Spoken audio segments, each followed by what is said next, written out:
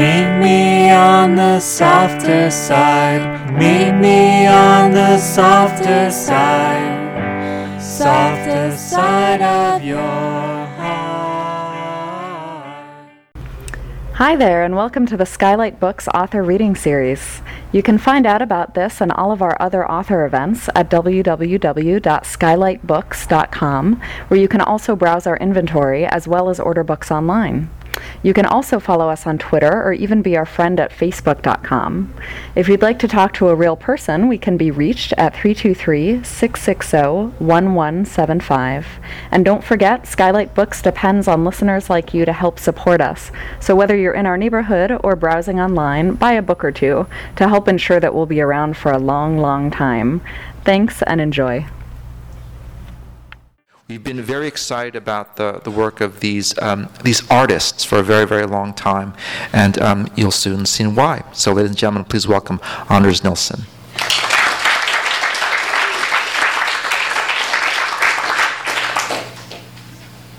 Hello, everybody. Thank you for coming out.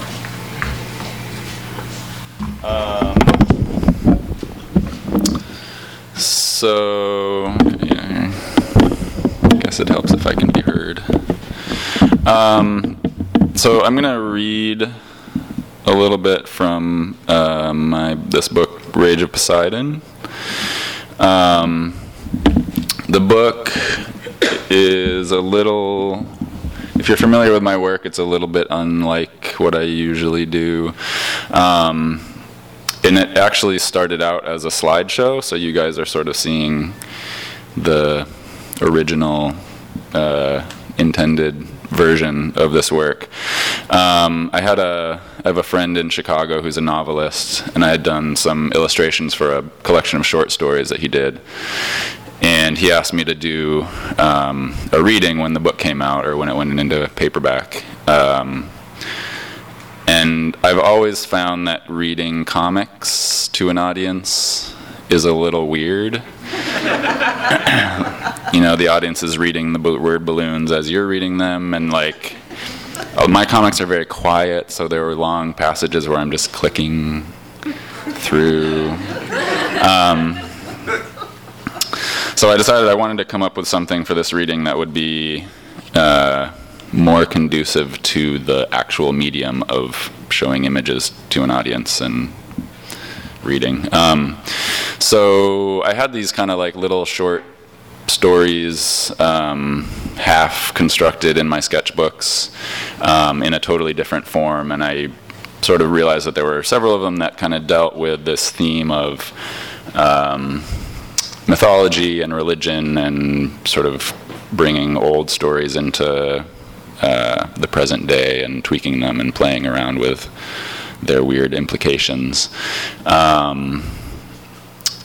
And the silhouette images that you're going to see are basically a function of not having a lot of time to get ready for that reading. Laziness is often a very helpful spur for me in my creative endeavors. But then they sort of turned out to have their own interesting, odd power. So I'm going to read 3 pieces and then turn it over to Michael. So imagine you are Poseidon, god of the sea. It's been 2, maybe 3,000 years since you chased Odysseus all over the Mediterranean, trying to punish him for the murder of your one-eyed son, the Cyclops. Not that you even really cared that much about the Cyclops. He wasn't much of a son. You hadn't ever really gotten along with him that well. He lived in a cave and herded sheep. He was kind of stupid, actually. You could never even remember his mother's name, not that it mattered, she was mortal. But it was the principle of the thing. They'd gone into his home, killed him, taken his herd. He was your son, and you were a god. But your efforts hadn't worked out very well.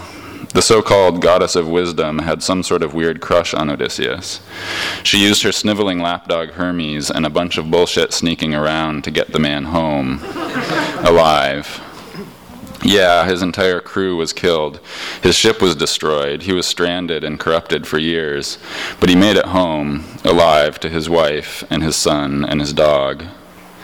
It was then that the decline began. It was slow, almost imperceptible at first, but looking back, that was the fatal moment. Sailors started straying further and further afield. Over time, they found new lands, encountered the children of other gods. They made sacrifices to you less and less, and the quality of the sacrifices declined. The animals they offered up were, more and more, the crippled ones, the old and decrepit ones. They saved the better meat for themselves. They started relying on maps and peculiar devices of navigation, and building bigger boats. And so time went by. Unneeded, you were lost, and you drifted apart. To this day, you don't know what happened to all of the gods. Some, you've heard, are dead. Bacchus apparently runs a nightclub in a new city on the other side of the world called Las Vegas. Apparently, he's been involved in the invention and spread of an ever-expanding plethora of new intoxicants. According to rumor, he's partnered with Mars, who, of all of you, never lacked for devotees. Venus works in a place called Hollywood. Eros runs something called the Internet. Only Hades' vocation remains unchanged. He still presides, undisturbed, over the dead in his dismal caves.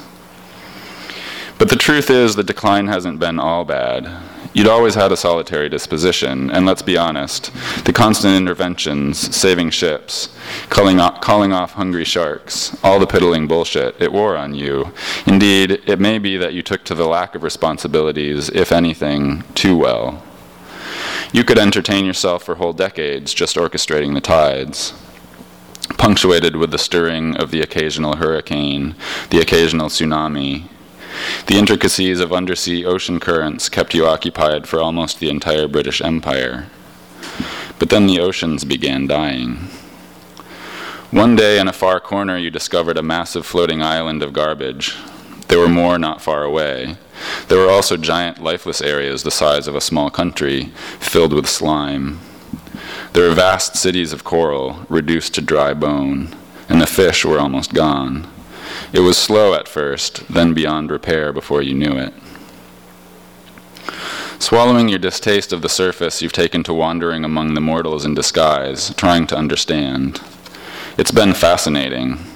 They are pathetic and loathsome in a way, but strangely sweet and endearing at the same time, like the larvae of eels. You've been wandering lately in a land called America, in a country called Wisconsin. It's very strange, but the citizens are good people. They've invented a wonderful libation they call iced latte. It's second only to the divine ambrosia of Olympus. You can't get enough. It's summer and you find yourself in a city where citizens of the surrounding provinces come to recreate. The people are all dressed in garish, bright colors and never seem to stop moving or talking. You walk among them, taking it all in. These are the beings that supplanted us, you think, that cast us aside, as casually as a wolf spits out the bones of a rabbit. Your mind reels at the thought. It's horrifying in a way, humiliating. Yet despite the horror, you find that you are smiling to yourself. It's funny, you think. It's actually funny. You shake your head and take another sip from the thin plastic tube protruding from your cup. It's not our problem anymore. It's their world now. A barely noticed but long-held tension lifts from your shoulders, and then you see something that stops you in your tracks. There, across the road, is a gigantic complex of colorful tubes twisting and winding down through the air before emptying into man-made pools of weirdly electric blue water. Human children scream and giggle, sliding through the tubes and splashing into the pools. A giant billboard presides over the whole mad scene, giving it a name in 6-foot-tall neon: Rage of Poseidon Water Park. The hair on the back of your neck stands up. The plastic cup falls from your hand. Your human form trembles slightly. Your face flushes red. It takes a few weeks to track down your brother, Jupiter. Another couple of days after that to sober him up. But he agrees to your request, even if only to get you to go away and leave him alone. The next day, and for a week after that, a conflagration of hurricane-force winds and gales of lightning razes everything for 100 miles to a smoking ruin. Nothing is spared. Afterward, you drift down a swollen river slowly out to the sea.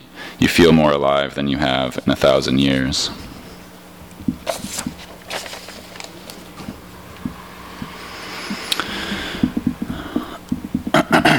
So imagine your name is Isaac, and you are standing on a mountaintop with your dad. You've just helped him build a pile of sticks to make a fire. Usually you do this sort of thing to burn up a lamb or a goat. Your dad is real religious. He thinks God likes the smell of meat cooking, which is reasonable, right? Who doesn't? But it also seems like kind of a waste. Your family's farm does okay, but it can be a struggle. And you could always use a couple of extra bucks for video game cartridges. So you ask him, "Where's the animal? What are we going to burn?" He doesn't look at you. He says, "God will provide." And then he starts tying you up. Your dad has always been different from your friends' dads. He's older, for one thing, a lot older. And he and your mom have always been really good to you. They'd been unable to have kids for a whole lifetime before you came along, so they kind of worship you, to the point where it's kind of embarrassing sometimes. So what your dad's doing now is weird. In fact, he seemed sort of distant for almost a week. The rope cuts into your arm. It hurts. You ask him what's happening. He starts to say something, then stops and rubs his eyes. Then he lifts you up onto the stacked wood and takes out his knife. You ask again, louder this time. All of a sudden you realize there are tears running down his face. "Dad," you say. "Dad." He pushes your head back, exposing your neck. He brushes your hair out of the way. "I'm sorry, Isaac," he says, almost choking on the words. He puts the blade to your neck. You close your eyes.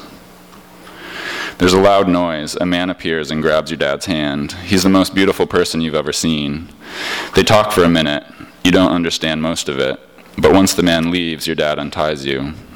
A wild ram walks out of the brush just then and doesn't resist at all when your dad tells you to tie it up. You cut its throat. Your dad says the usual prayers, and you light it up just like normal. And that's it. On the way home, your dad lets you choose a new game cartridge from one of the vendors at the market. You choose Exodus 6, The Reckoning. It's a first-person shooter game where you have to escape slavery in Egypt. While playing it that night after dinner, you notice your dad watching you from the kitchen. He comes and sits next to you on the couch, watching the screen as you blow away Egyptians and race to the sea. "All thanks be to the Lord, Isaac," he says. He puts his arm around you. "I know, Dad," you say, which is what you always say. But for the first time, you think you know what he means.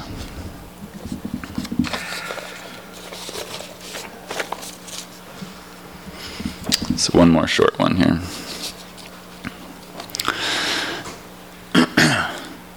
So Jesus and Aphrodite, goddess of love. Could you read that again? So Jesus and Aphrodite, goddess of love, meet up at a bar in heaven, and Jesus tries to pick her up. He's like, "We were made for each other." And she thinks about it for a minute. The virgin birth versus rising out of the sea foam, sacrificing oneself for all humanity, walking on water. And she says, "Does it bother you that I'm married to the god of war?" Jesus looks into her soft green eyes. He puts his hand on her hair. "The god of war works for me now. Me and my dad run this whole place. There's nothing he could do even if he knew." A shiver of excitement mingled with fear tickles the back of her neck, and the goddess of love and the son of God finish their drinks and stumble out to his pickup together, laughing.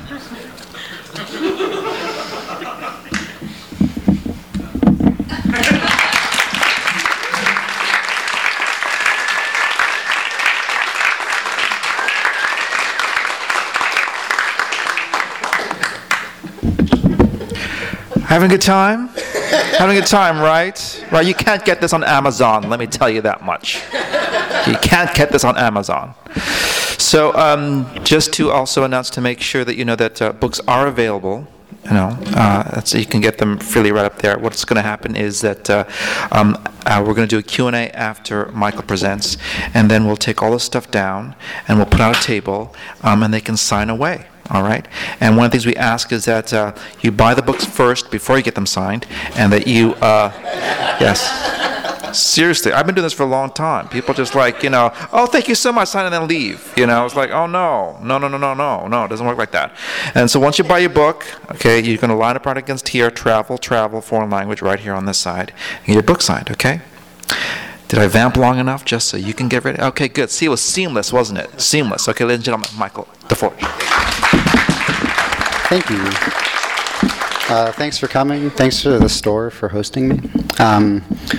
So the book I'm launching today is a book called Ant Colony, and I was going to talk about the book or read from it, but similarly to what Anders was talking about, there's kind of an awkwardness to reading from comics, and there's very little intonation in my voice, and so differentiating dialogue between characters would always be kind of a pain.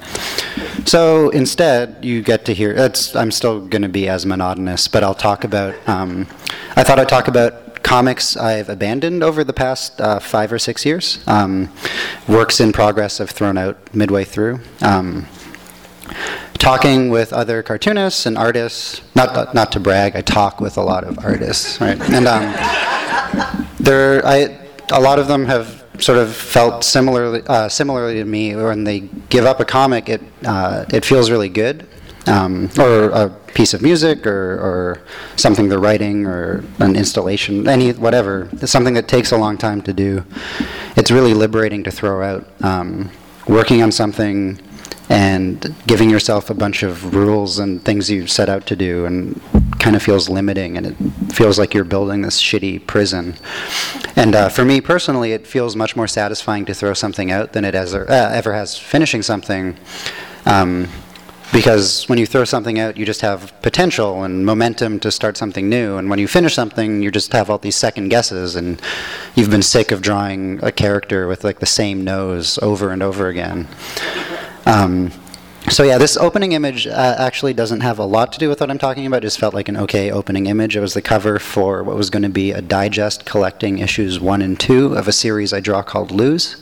But I don't like issue 1 anymore, so it didn't get printed, and I didn't finish coloring it. So it's also weird to talk a little bit about this because when I throw my work out, I throw out most traces of it. So I throw out the pencils and the print-ready kind of inked files and any kind of JPEGs I might have. So I actually had to find a lot of these images through Google image searches, and that like web archive thing that like archives all the parts of your website, which is also very disconcerting to know exists.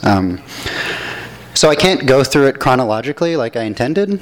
So I'm going to start over here. This was the opening page for what was going to be the lead story in Lose number 3. It was called Someone I Know, which is a title I took from a Margot Guryan song and then recycled for a comic later. It was about a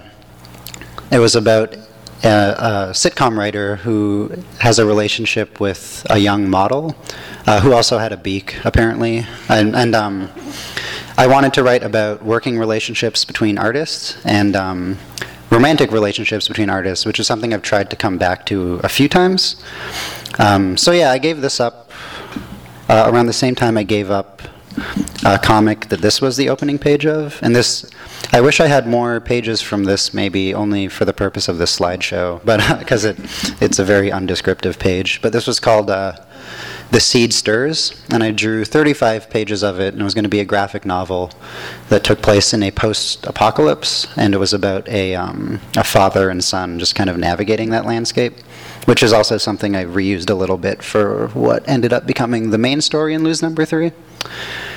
So for these two comics, I gave them up around the same time, and I was a little worried about the fact, it felt good to do it, but I was a little worried, I just threw out 50 pages of work.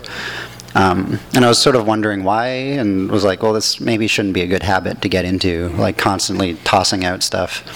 And I have gotten into that habit since. But was kind of wondering what my problem was, I guess. And I was concerned, like, maybe I only want to write short stories and I should just be a short story specialist, which would be fine, but I wasn't sure if that's what I wanted to do yet. And so for this comic in particular, I was showing it to a few friends at the time, which is something I do a lot less of now. And I showed it to my publisher, Angouleme, and my friend Ryan Sands, and a girl I was seeing at the time. And I was asking for their opinions a lot. I had written this whole script out, and as I inked each page, I would send it over to them and sort of ask what they thought of it. And yeah, before and since then, I was never really that concerned about that. When I ask for advice from friends or peers, I'm usually more worried about things like structure or dialogue, if something like a joke is funny or not. And for this, it really mattered to me that they all hated the comic, and they all really hated it. And they were kind of polite about it, but they would sort of be like, "Oh, this is interesting. Oh, it's a departure from what you're doing." So they're yeah, they were cool about it. But and incidentally, they were right. It was a really bad comic, but that wasn't really what bothered me, because I've drawn bad comics before and after, and I kind of chalk it up to oh, you need some shitty comics. Everyone needs a few. And but I guess what I realized, my problem was that I had lost interest in it. And because I'd written so many things out in advance, I had lost interest in what I was doing, and I was requiring other people around me to just sort of reaffirm what I'm this is still worth, keep at it, buddy. And that was kind of a problem, that I needed that. So yeah, I guess this is when I realized I had a problem. This is just another page from the issue, a story I threw out. So that idea of writing about relationships between artists carried over into this series called Open Country. Here's another image from it, and the cover to issue 2. So this was a comic I drew 2 issues of, and then, I printed 2 issues of, and then I drew a 3rd issue and penciled 4 and 5. And as soon as I finished issue 3, I was about to send it to the printer and decided I just didn't like the story anymore. So I threw out all the pages I was going to send to the printer and the sketchbooks that I had plotted out the other issues in, and then destroyed all the physical copies of issues 1 and 2. So this was actually very difficult for me to find pages of. I had to find reviews of it online. And yeah, the story with this was about a group of artists who had the ability to project psychic images of themselves, and they would use those images to make installation art. Here's another drawing from it. And yeah, and this is sort of what I realized, was that it wasn't really, I don't actually think this was an awful comic, and it might have been worth finishing, but I just realized I should stop plotting things out in advance, and it changed the way I wrote after this, and that's when I started this series of strips that ended up becoming Ant Colony, and another serial that I do called Kid Mafia, which isn't finished yet. And yeah, I just realized, when you work on a long-form project, you're stuck with these ideas that maybe were interesting or important to you a year or 2 ago, and it's not like those things might not still be worth exploring, but for me, my focus would just scatter somewhere else. And I needed to stop having a script, basically. So with Ant Colony and Kid Mafia, I tried to come up with premises where I could take them into any kind of detour and veer off into any direction I would like. So I now, this is the way I write now, where I improvise each page, and I script it out in the morning, and then draw it, and try to never script out more than that 1 page I'm about to draw over the next day or 2. So yeah, this is just more stuff I threw out. And this is just a page from what is going to be Lose Number 6, where even though I throw out ideas, I try to recycle them, or I not try to, but I end up recycling them a lot. And yeah, this is a comic that's more about just a working relationship between 2 friends rather than 2 artists. But I still, elements from the tossed pages have sort of reappeared in this story that is not finished yet. So this is a gag comic I did, an ageist gag comic. Frank Santoro used to run a weekly column on the Comics Journal website, it still exists, but it's not weekly anymore. But he wanted me to do a sort of like a Sunday's Funny gag strip for it. So I tried, I think maybe a dozen of them. This is another one where there isn't really even a joke, but there's like a penis in it, which is apparently what passes for some. And yeah, so I worked on this for a while, and then it just sort of realized it wasn't my thing, and opted out of it. I tried to make each gag kind of like a real, classic one-panel gag, and then make each one self-contained. But then clearly towards the end of it, I just totally abandoned any sense of that. Like, this ran over the course of 4 weeks, and it was like, oh, it's no longer self-contained, and there are no longer even jokes or punchlines to it.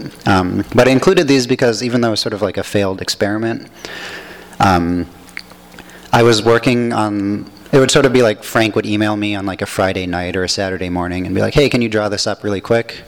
And I would do it in maybe an hour or two. And it forced me to really minimize the amount of detail I put in my work and develop just a cartoon shorthand that I still use now.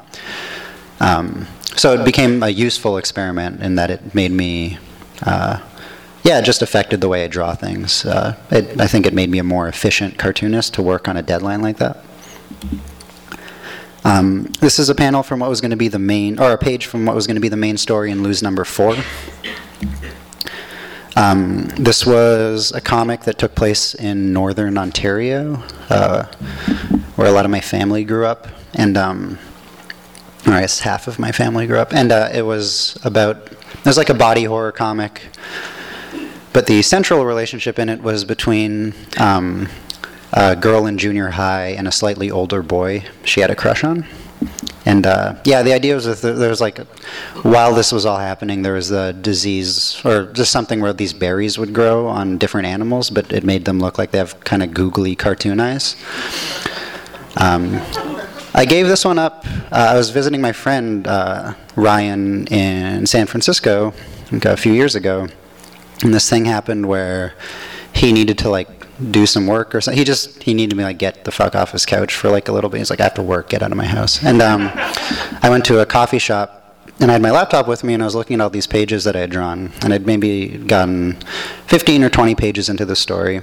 And as I looked through each page, I just found myself deleting each one as I went. And then 20 minutes had passed, and I was like, oh, I have to draw a new comic. And what's ended up happening now is that this has been the process for every issue of Loose. It's happened for issues 3, 4, 5, and currently 6, where I give myself 6 or 8 months to draw it, and I think I'll be really ahead of the deadline, and I won't have any trouble at all.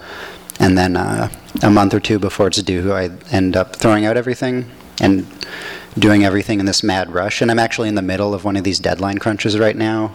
As soon as I get back to Toronto, I have to draw 2 pages a day and really kind of hammer something out. And I had the exact same thing last year. And it's at a point where I just sort of take it into account for stories in that series in particular, where I just know I have to write them with a lot of I think it just gives them a sense of urgency and forces me to improvise a lot. And I'm starting to, I think I benefit from writing that way, but I also realize there are a lot of limitations to writing that way. My writing is very meandering. It doesn't really have a lot of, it always finds its focus as it goes, but I can't explore things the way other writers that I admire do, who have a very deep focus. And even just on basic sort of, I'm never going to write a ripping detective yarn or something, doing it this way. But it just is the way I work now, and I try to just be okay with it, that I have to work with this sense of urgency all the time. And I still recycled issues from aspects from that comic in what became a short story in that issue. I clearly took the same setting and character design, and sort of a loose body horror idea through it. And this was a story about a small town that all the residents and all the animals in the town had the same face of this girl who was alive in the 60s. And the central relationship from the scrap story about the young girl in love with the slightly older boy turned into what became the lead story of Lose Number 5. So I still use stuff from it. And yeah, this is just more stuff I threw out. And like, it seems kind of like I might be building up to a point at the beginning of the slideshow, and then I don't. So I'm just going to show images. This is another attempt at doing a comic called The Seed Stirs. Oh, I don't know. Yeah, the post-apocalyptic thing I mentioned, like at the beginning of the thing, was called The Seed Stirs. I sort of feel like that title's cursed now because it's been the third project I've called The Seed Stirs, and I keep wanting to use it, and then it's a phrase stolen from an issue of 2001 that Jack Kirby wrote, and yeah, but now it's just cursed or something. And this one I took a break on because I thought I'd maybe come back to it. I like aspects of this story, but I took a break on because it takes place in Miami, and a comic I'm doing right now also takes place in Miami. And I feel like if I do two comics that take place in Miami, I like get set aflame or something, like fall into a manhole. And also my friend Michaela Zakili draws a lot of these scribbly water effects, and when I showed her these pages, she's like, yo, you can't do that. So now I just feel really self-conscious because it was like a big part of the way I was drawing these pages. But like I give Mickey food and stuff, so I don't know. And these are pages from the most recent comic I've thrown out, like a month. This is like why I'm in the middle of a deadline crunch. These are 2 pages from what were going to be the most recent issue of Lose Number 6, and it was about 20 pages worth of material I tossed for it. So this story was about, I was trying to write a little bit about growing up with mental illness, and or mental illness in your family. In this comic, it had, there's like a dad who grows his hair out, and then the hair takes up the whole couch. And but the thing I took away from this comic was that I found a really good way to draw a baby, like right here. So I threw everything out, but I feel like, oh cool, like I now know how to draw a baby pretty well. This is just another page from it, and some more. It's like the dad in anguish, I guess. There's like a close-up of that baby. Then over here, I guess I could have arranged the slides in order, which would have been like a good thing to do. And so this was some from a comic that I drew with Michaela Zakili again and Patrick Kyle, who the two of which I collaborate with a lot. And we do a series of comics that are like kind of like blank comics #1. So we did like Cop Comics #1 and Basketball Comics #1 and Rain Comics. So this one was Pixar's Cars Comics #1, like the universal literary theme of Pixar's Cars. And I'm just including this because it was an example of something where I drew this comic 4 times before I wound up with one that I liked and saw print. This is one of the rejects, and I had to throw it out because it felt too personal, which I just thought was a funny thing, that the Pixar's Cars comic like felt too personal to like draw in a comic. Like an ex-girlfriend would see it and get upset or something. Yeah, this is just to close it. This is just what was going to be the lead story for the new issue that I had to throw out, and it was about a grieving mother whose son dies, and she goes on a road trip with her son's former lover, who is an older coworker. But it also had this gang in it that wore plastic bags or interesting bags over their heads. I thought they'd be called like the interesting bag gang. So like one would have like a popcorn bag and like assorted. Yeah. So that's it. And sorry. And yeah, sorry. And, yeah.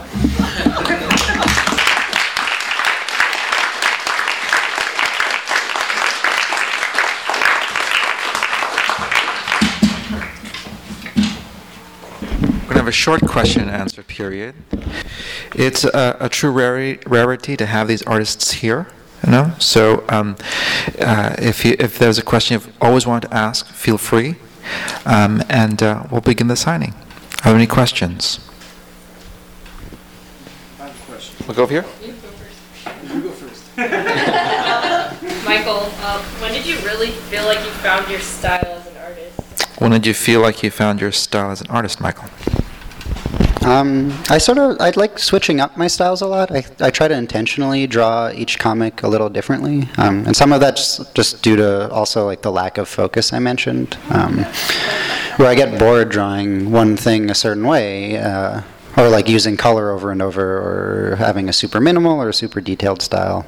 So I like to think that it's changing a lot, and like I sort of realize that to me it's only changing, and everyone else is like, oh, like this guy's just drawing the same thing over and over. But I try to intention. So I don't know if I ever found it, and I hope that it's constantly changing. Like I just want to feel like I'm pushing myself. Over here. Were there words in the scribbly water? There are words in the scribbly water. What was I saying? I feel like I might have, but I don't actually remember. It's been a while since I did those. What words did you see? I'm trying to think of what I had for lunch. Oh, sure.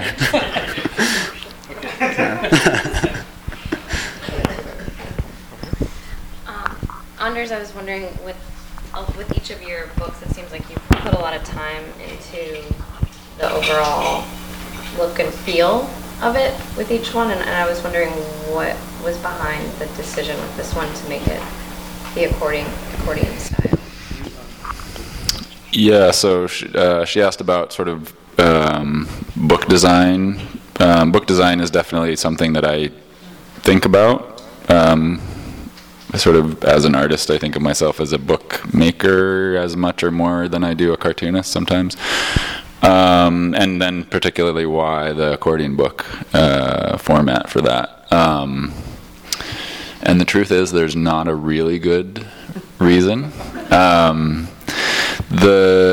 When I originally did that collection or started with those few stories, as I mentioned before, it was intended as a slide reading. So the images were put together with the idea that each one was going to be like this big sort of almost monumental or like kind of iconic single image. And when I decided to make a book out of it, for some reason it just felt like, they were obviously going to get reduced. And then to have two of them, one next to the other, sort of like commenting on each other or like, competing or whatever, it just felt like that wasn't quite right somehow. And I sort of just wanted to try something different. I wanted to try an accordion book. And in a way, I sort of felt like, okay, the accordion book, it's this one single long piece of paper that's like 50 feet long. So there's a way in which that the book then becomes this sort of like iconic, like monumental object. But yeah, there's a way in which it doesn't really actually use the length of the paper in a particularly interesting way. I'm actually working on another accordion thing that I might try to self-publish later this year, that is actually a continuous landscape where there's a story that sort of unfolds through the landscape. So it's totally an interesting form that I want to return to.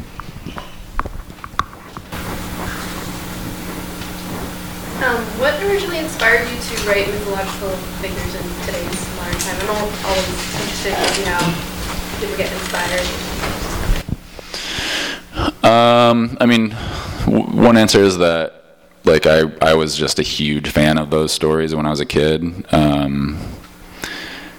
and so they're sort of just in my brain. Like they end up in my other stories, whether I mean to put them there or not.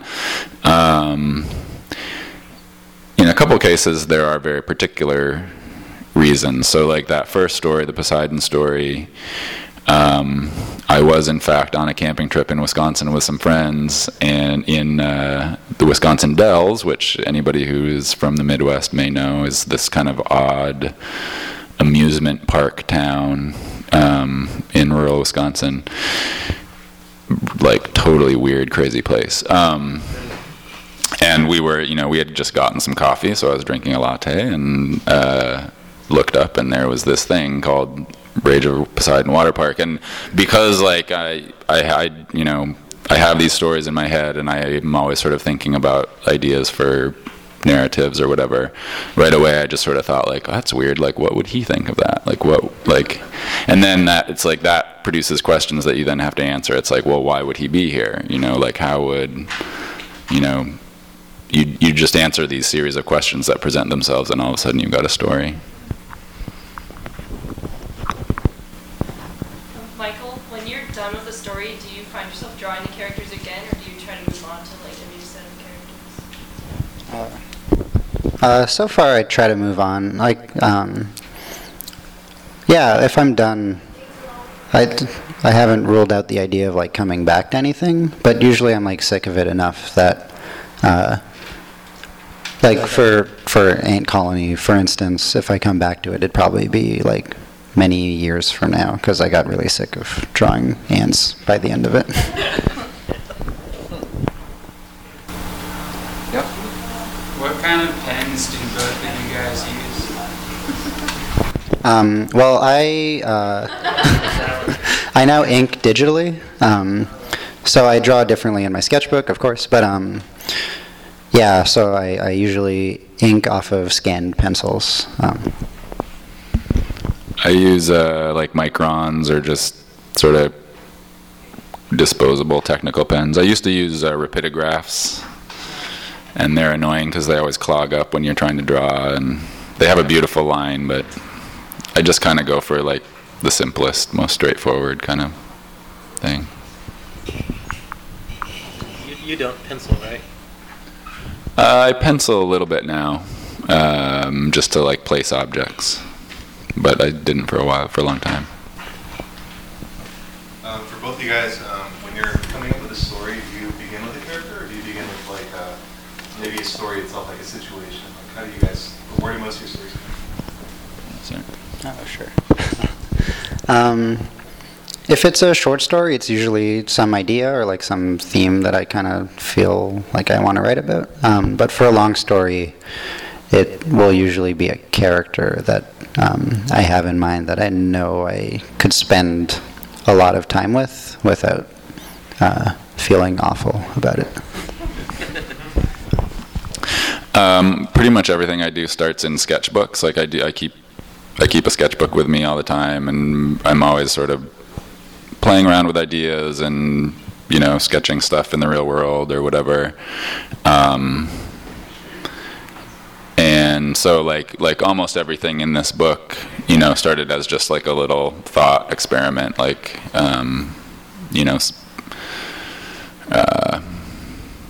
sort of just entertaining myself, and then sometimes those little things sort of catch something and make me want to continue them. This question's for Michael. I was gonna ask you. So, how do you create a world? Is it the world first or the character? Like, what's the process? If I create the world first or the character for world building? I usually just let the world building stuff just come as I write. I don't. It just is just sort of a. I just let it happen. I don't like plot anything out very intricately like that. Like, there are a few cases where I might have an idea, like for Ant Colony, like I sort of have this idea, like about the magnifying glass showing up in the middle of it. Maybe that's a spoiler or something. There's a magnifying glass in it, and there'll like be a few things like that. Like I want, or I want to introduce bumblebees or something, but I tend to just let that happen when it was like, I need to show the edges of this part of the world, and like that'll come up when it comes up, kind of. So it's more, for that in particular, is more just like where the characters wound up.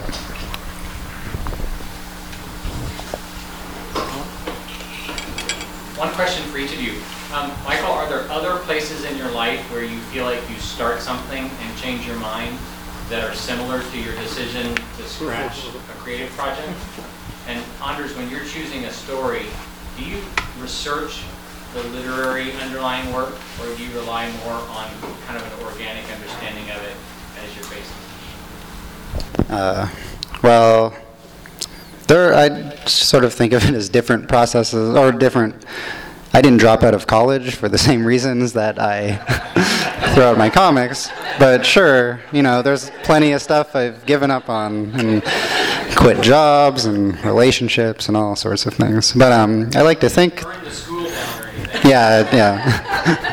I like to think they're different, but maybe they're not. Maybe I have a problem. I don't know. If you could stay after and talk to him for a while about I think we could all be helped. Research. So anybody who really knows mythology will know that I get the stories wrong a little bit. Which is partly what I love about working with those stories, is that they, like, the original authors kind of get them wrong. It's like, if you go back and read each of the 4 Gospels in the Bible, like, they don't tell the same story. So I sort of like being part of the tradition of just kind of making it up the best way you remember. Or a lot, it's like, so then often, like, I'll do a story sort of to the best of my memory, and then my interest will get piqued, and I'll go, look up, like, so what did Prometheus, what did he do exactly, and who was he dealing with, and whatever. And different authors have very different takes. And then it's like through history too. It's like, who Prometheus was to the ancient Greeks was very different to who he was in the Romantic period, and So mostly I kind of don't really do research at first, but then, some of these stories, like I am actually now, there's a Prometheus story in the book, and I'm working on a Prometheus, like, story as a comic, as a sort of graphic novel. So I have done much more research, and then it's just like, oh my God, there's so many more possibilities, like, that are suggested by the historical story, and the possibilities of tweaking it and bringing it into the real world. One last question? Anders, who would win in a fight, Jesus or Hercules? Can you repeat the question? Who would win in a fight, Jesus or Hercules? I'm definitely going with Jesus. Because he rules the universe. It's like, yeah, hands down. Great, thank you.